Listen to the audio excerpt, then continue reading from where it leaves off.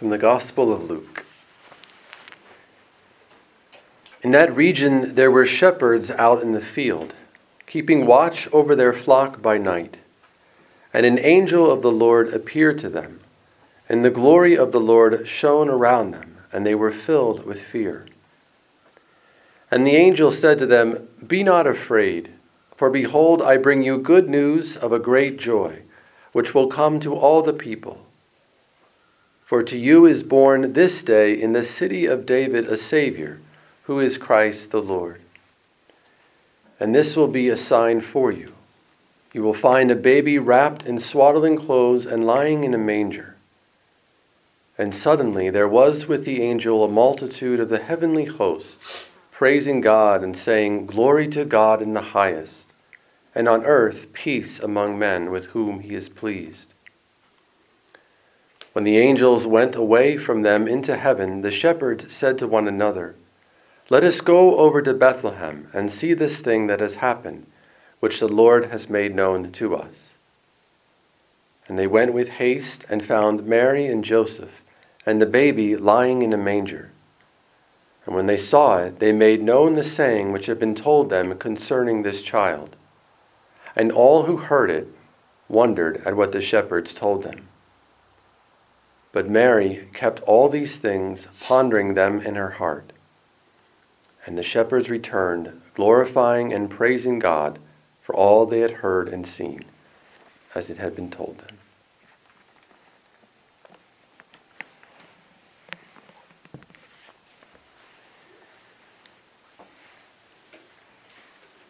After I was ordained a priest, I went back to school for spiritual direction. And it was something that I knew even before I began seminary studies, that I felt the Lord drawing me in this direction. But I had to go through more formation to get to more formation, to eventually get more formation. We're always being formed. But in this particular program that I was in, we kind of followed the same format each session. And the way it looked like, it was in the morning, we would discuss as a class the theory and the history of spiritual direction, particularly within the church. And we would study different schools of spirituality. But then, in the afternoon, we actually did spiritual direction. But the way we did it was in front of the whole class, out loud. And the way this looked like is we were paired up with another person, and nobody escaped because you eventually switched roles. And so we were paired up with another person. One person was the directee, the other person was the director. And the rule for the directee was pretty simple. They were just supposed to share what was going on in the past 24 hours in their relationship, their prayer with God. Because even though it was school, we had 3 one-hour sessions of prayer a day. So there was a lot of prayer going on, so a lot to talk about. And so that was the rule for the directee. And there was only one rule for the director. And the rule was the director was not allowed to talk. And I remember the first time I heard this, I was like, this is ridiculous. Like, I'm the director. How am I going to direct if I can't talk? And then, so it was explained a little more clearly. The director wasn't allowed to talk until the directee was finished. And then the only thing the director was allowed to say was he was supposed to summarize what he heard the directee saying. And if the directee gave like a thumbs up, like that's a good summary, and the class agreed, then you could continue. And it was only then, at that moment, when spiritual direction actually began. It was a pretty intense experience. I'm a little traumatized still from it. But it was actually, I think, genius, because it was really an exercise in listening, which became a very profound and humble experience of really listening to God in another person. And that experience, as strange and almost as awkward as it was at first, really became over the years a life-changing experience. That whole program was probably, or is probably, one of the greatest graces of my life. And the reason why I say that is because it gave me what I like to call a contemplative orientation, which I didn't really have before. I mean, I was sort of aware of it, but I had no idea how to sort of dispose myself to it. And this new contemplative orientation affected every aspect of my life. It affected the way I prayed, the way I would approach spiritual direction and ministry in general. It would affect the way I lived my life as a religious and as a priest. And it affected all of my relationships with people. And the reason why I call it a contemplative orientation is because it had listening as its very foundation. It has listening as the primary posture before God and other people.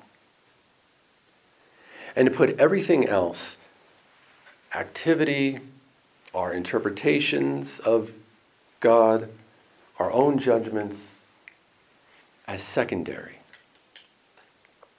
as flowing from this reality of listening. But quite honestly, this is not natural for us. And it certainly wasn't natural for me. Most of us begin life and we approach life, whether it's prayer or ministry or fraternal living. We usually begin those things with our ideas, with our plans and agendas and opinions and our desires. So for most of us, our basic posture before life, before God, is usually one of activity. Doing, thinking, and planning. Now, are any of those things bad? Well, of course not. We have to think. Sometimes I wish people would think a little more. But we have to think, we have to plan, and of course we have to do something. We first have to listen. It should be no surprise that, especially in this talk, I would like to speak about Our Lady as simply the one who truly listens to God,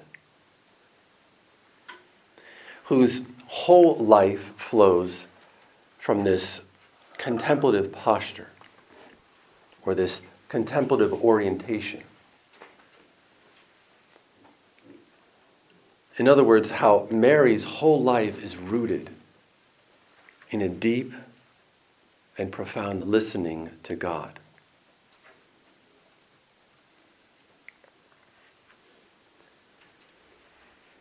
In the gospel account that I just read, that little account is simply just referred to as the shepherds and the angels. And what is occurring in this gospel?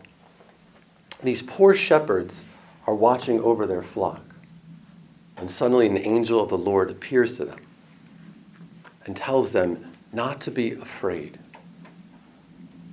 And the angels talk to them about this Savior is being born in Bethlehem.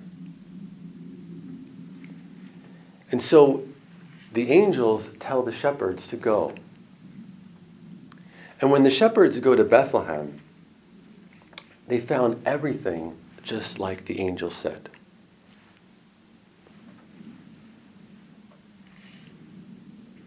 Imagine for a moment if a stranger showed up at your house and told you everything about some of the most intimate realities of your life.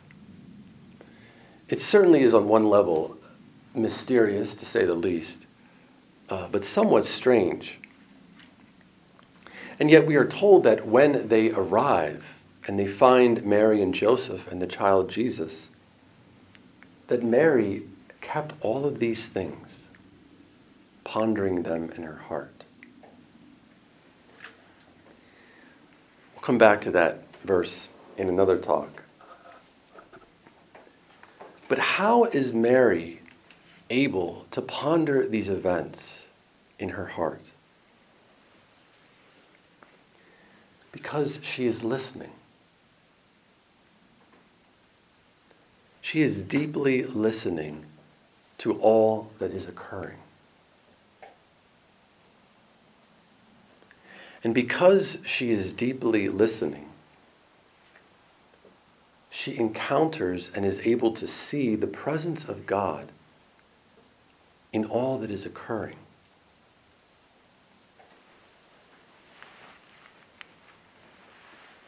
And not necessarily in a sensible way, or not necessarily psychologically or emotionally.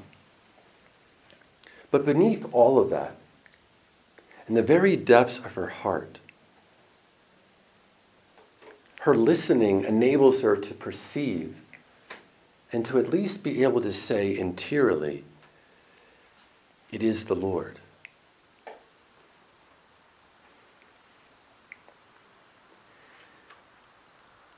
And this does not imply, of course, that there's understanding or clarity about everything that is occurring. Because the truth is, in many ways, there doesn't need to be for Mary here. Because her listening is so deeply rooted in faith, in hope, and in love, that Mary just doesn't see a strange occurrence happening here. But because she's so wide open to God, she can see in all of this mystery, she can hear in all of this mystery, the presence of God. And because that is Mary's foundation, her listening reaches a depth and travels far deeper than merely human reasoning and just simply the natural world.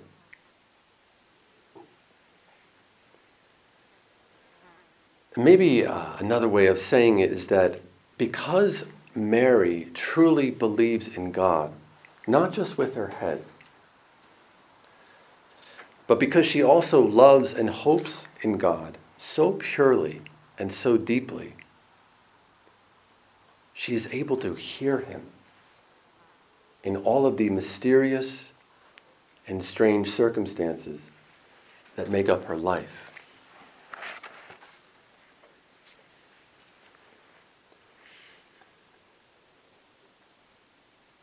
And I think it's also important to notice here that Mary is not tucked away in some retreat center like we are. Nor is she removed from the burdens of daily life. But nor is she surrounded by the consoling presence of family and friends.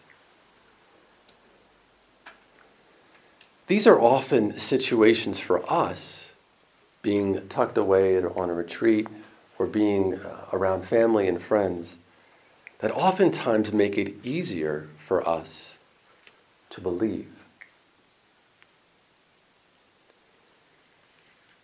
That is not Mary's real life situation here. Mary is simply listening deeply to these events and to the circumstances of her life as they really are. And this is, in a sense, Mary's secret, or what I like to call the Marian posture. What is this Marian posture? It is first and foremost a deep and attentive listening to God.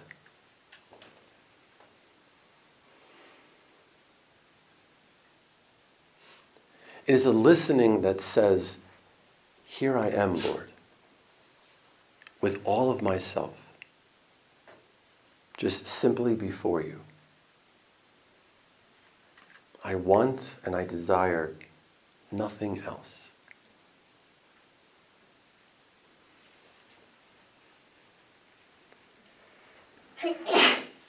It is this Marian posture that enables her to ponder.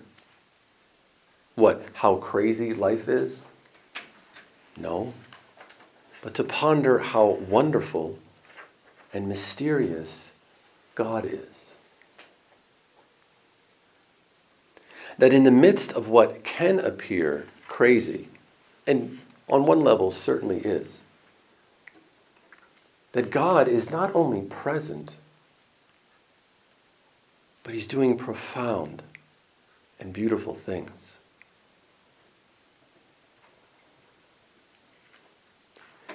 Because Mary is before God like this, she's able to ponder his mysterious ways. And this is Mary's posture in prayer, but also in life.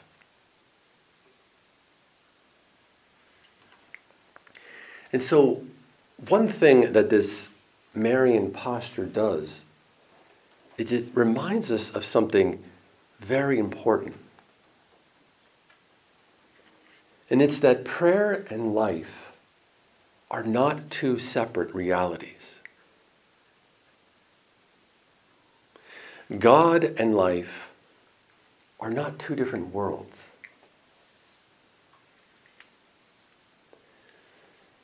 The best context for you and I to pray in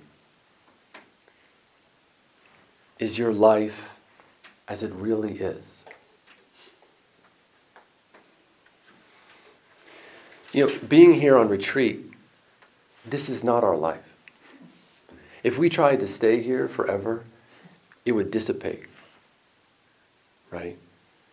So it would not be good for us to try to stay here and just pray all the time. The best context for us to pray in is our life as it really is.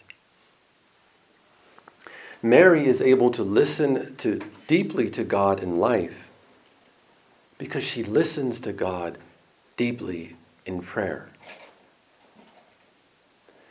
And the opposite, of course, is true as well.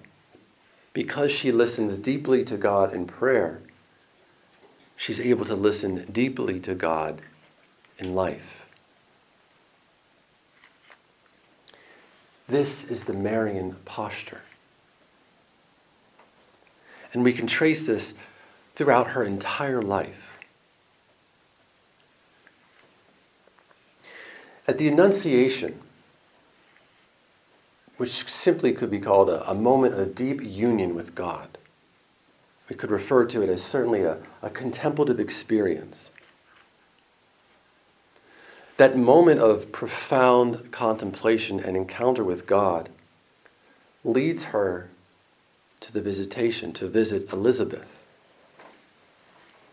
It leads her to service.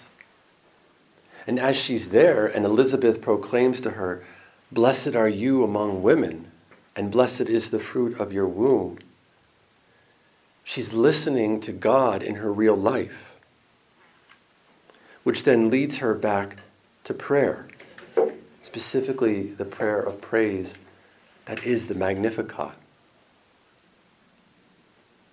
And from the Magnificat, at least biblically, we are led then to the birth of Jesus, where Mary is, if you remember from this morning, abandoning herself to divine providence, to the mystery of God, which are the real events and circumstances of her life. And now here with the shepherds and the angels, she's returning again to a more contemplative posture,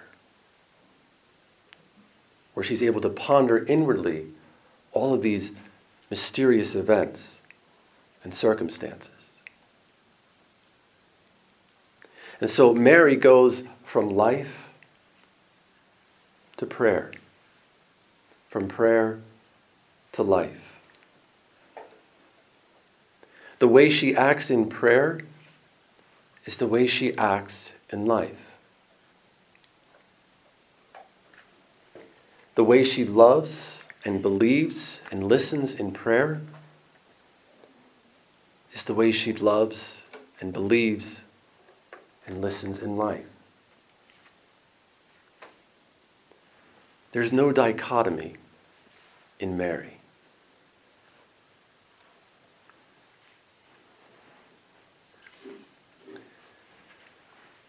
It's a beautiful little book called The Hermitage Within, which is written by an anonymous author. And he has this beautiful line about Our Lady. He says, "A contemplative soul, if there ever was one, Mary never left the presence of God. She exposed her virgin soul to the warming light of God's love, to be permeated by its rays. Like a mirror undimmed by any shadow, she received God's image to reflect it back in adoration and praise."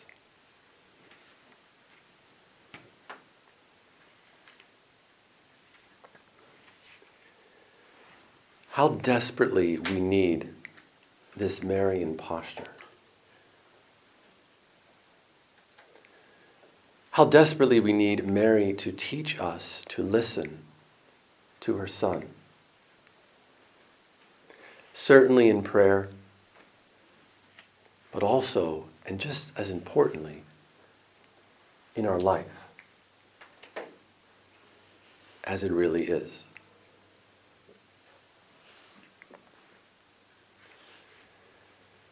You know, here is something funny about us human beings. We spend most of our day talking to ourselves. You agree? We spend most of our day talking to ourselves about God, about other people, about our wants, about our plans, about the way we think things should be. And so for most of us, life is a monologue with ourselves. And we wonder why we feel crazy sometimes. And do you know what the most common question we ask ourselves in this monologue is? Or the thing that we ponder most? It's the question, what if? And then fill in the blank. All day long, we're asking ourselves, what if this situation doesn't work out? What if I get sick? What if this person doesn't understand me? What if I'm not able to do what I want to do? Or what I think I should do? Or what I think is God's will?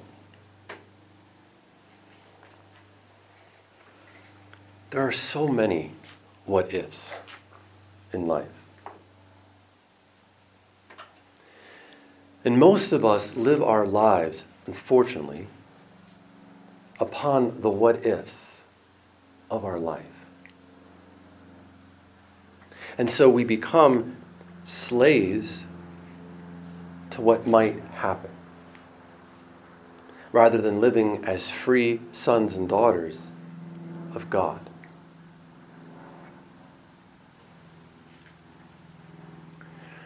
Part of Mary's secret in this Marian posture is that she knows that the presence of God is reality. And that even if all of these what ifs came true, which, for the record, 99.5% of them just simply don't come true. But even if they did, they could not take away God's presence. And they could not take away God's love for us. So in a very real way, what are we worried about?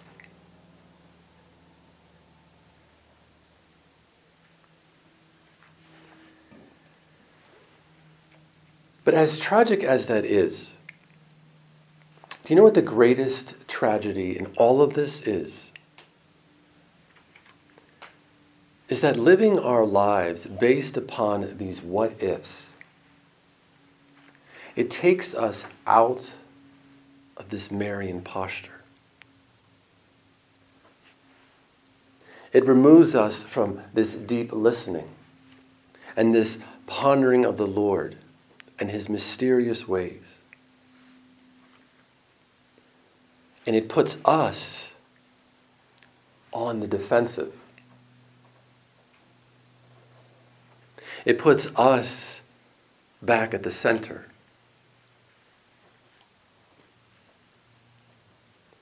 Because now I must protect myself. Because what if this person doesn't understand me? Now I must try to save my life, because what if this person doesn't get it? Now I must figure out what to do.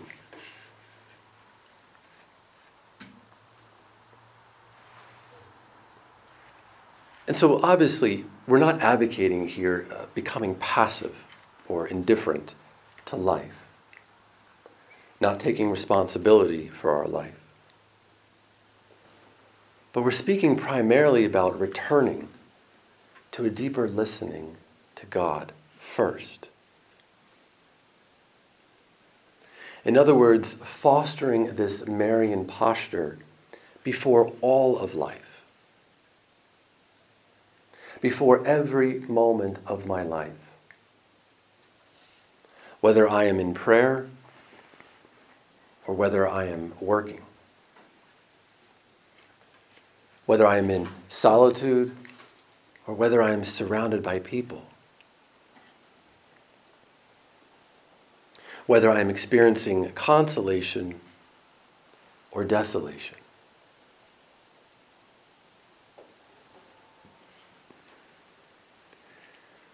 For Our Lady, God was not a problem to be solved. God was not a problem that she had to figure out. But he was a mystery to be embraced.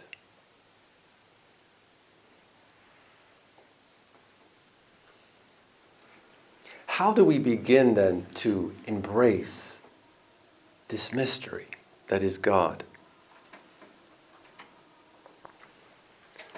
Well, how did Mary approach the mystery of God? She approached him with deep reverence, with profound faith, with humility, but most of all, with a listening heart.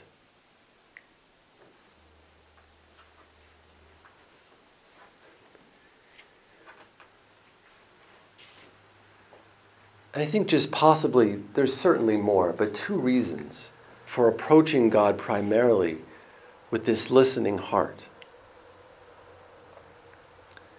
And the first is simply because God, the mystery, is always greater than us, infinitely greater than us. He is always more than we can understand and comprehend. And if you haven't noticed, God usually doesn't follow our ways, our ideas, and our plans. And to that we should say, thank God. Because if God did follow our ways and could be fully comprehended by us,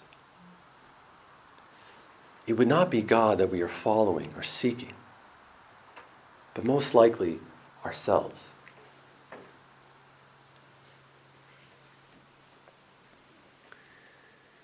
And the second reason here, and the final point, is that the mystery God is always, always at work.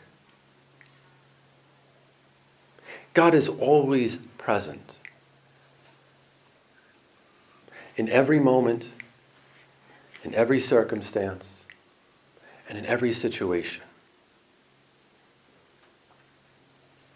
So many people ask me today, just because of the nature of the world, where is God?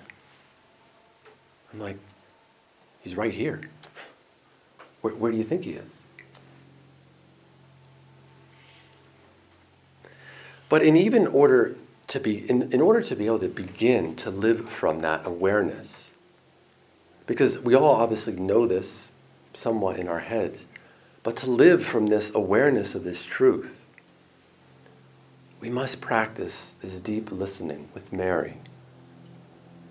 And to say with her, here I am, Lord, with all of myself, just simply before you. I want and I desire nothing else.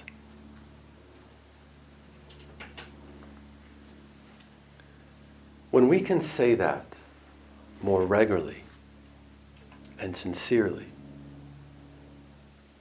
we will know that this Marian posture is beginning to take root in us, and that the kingdom of God is very near.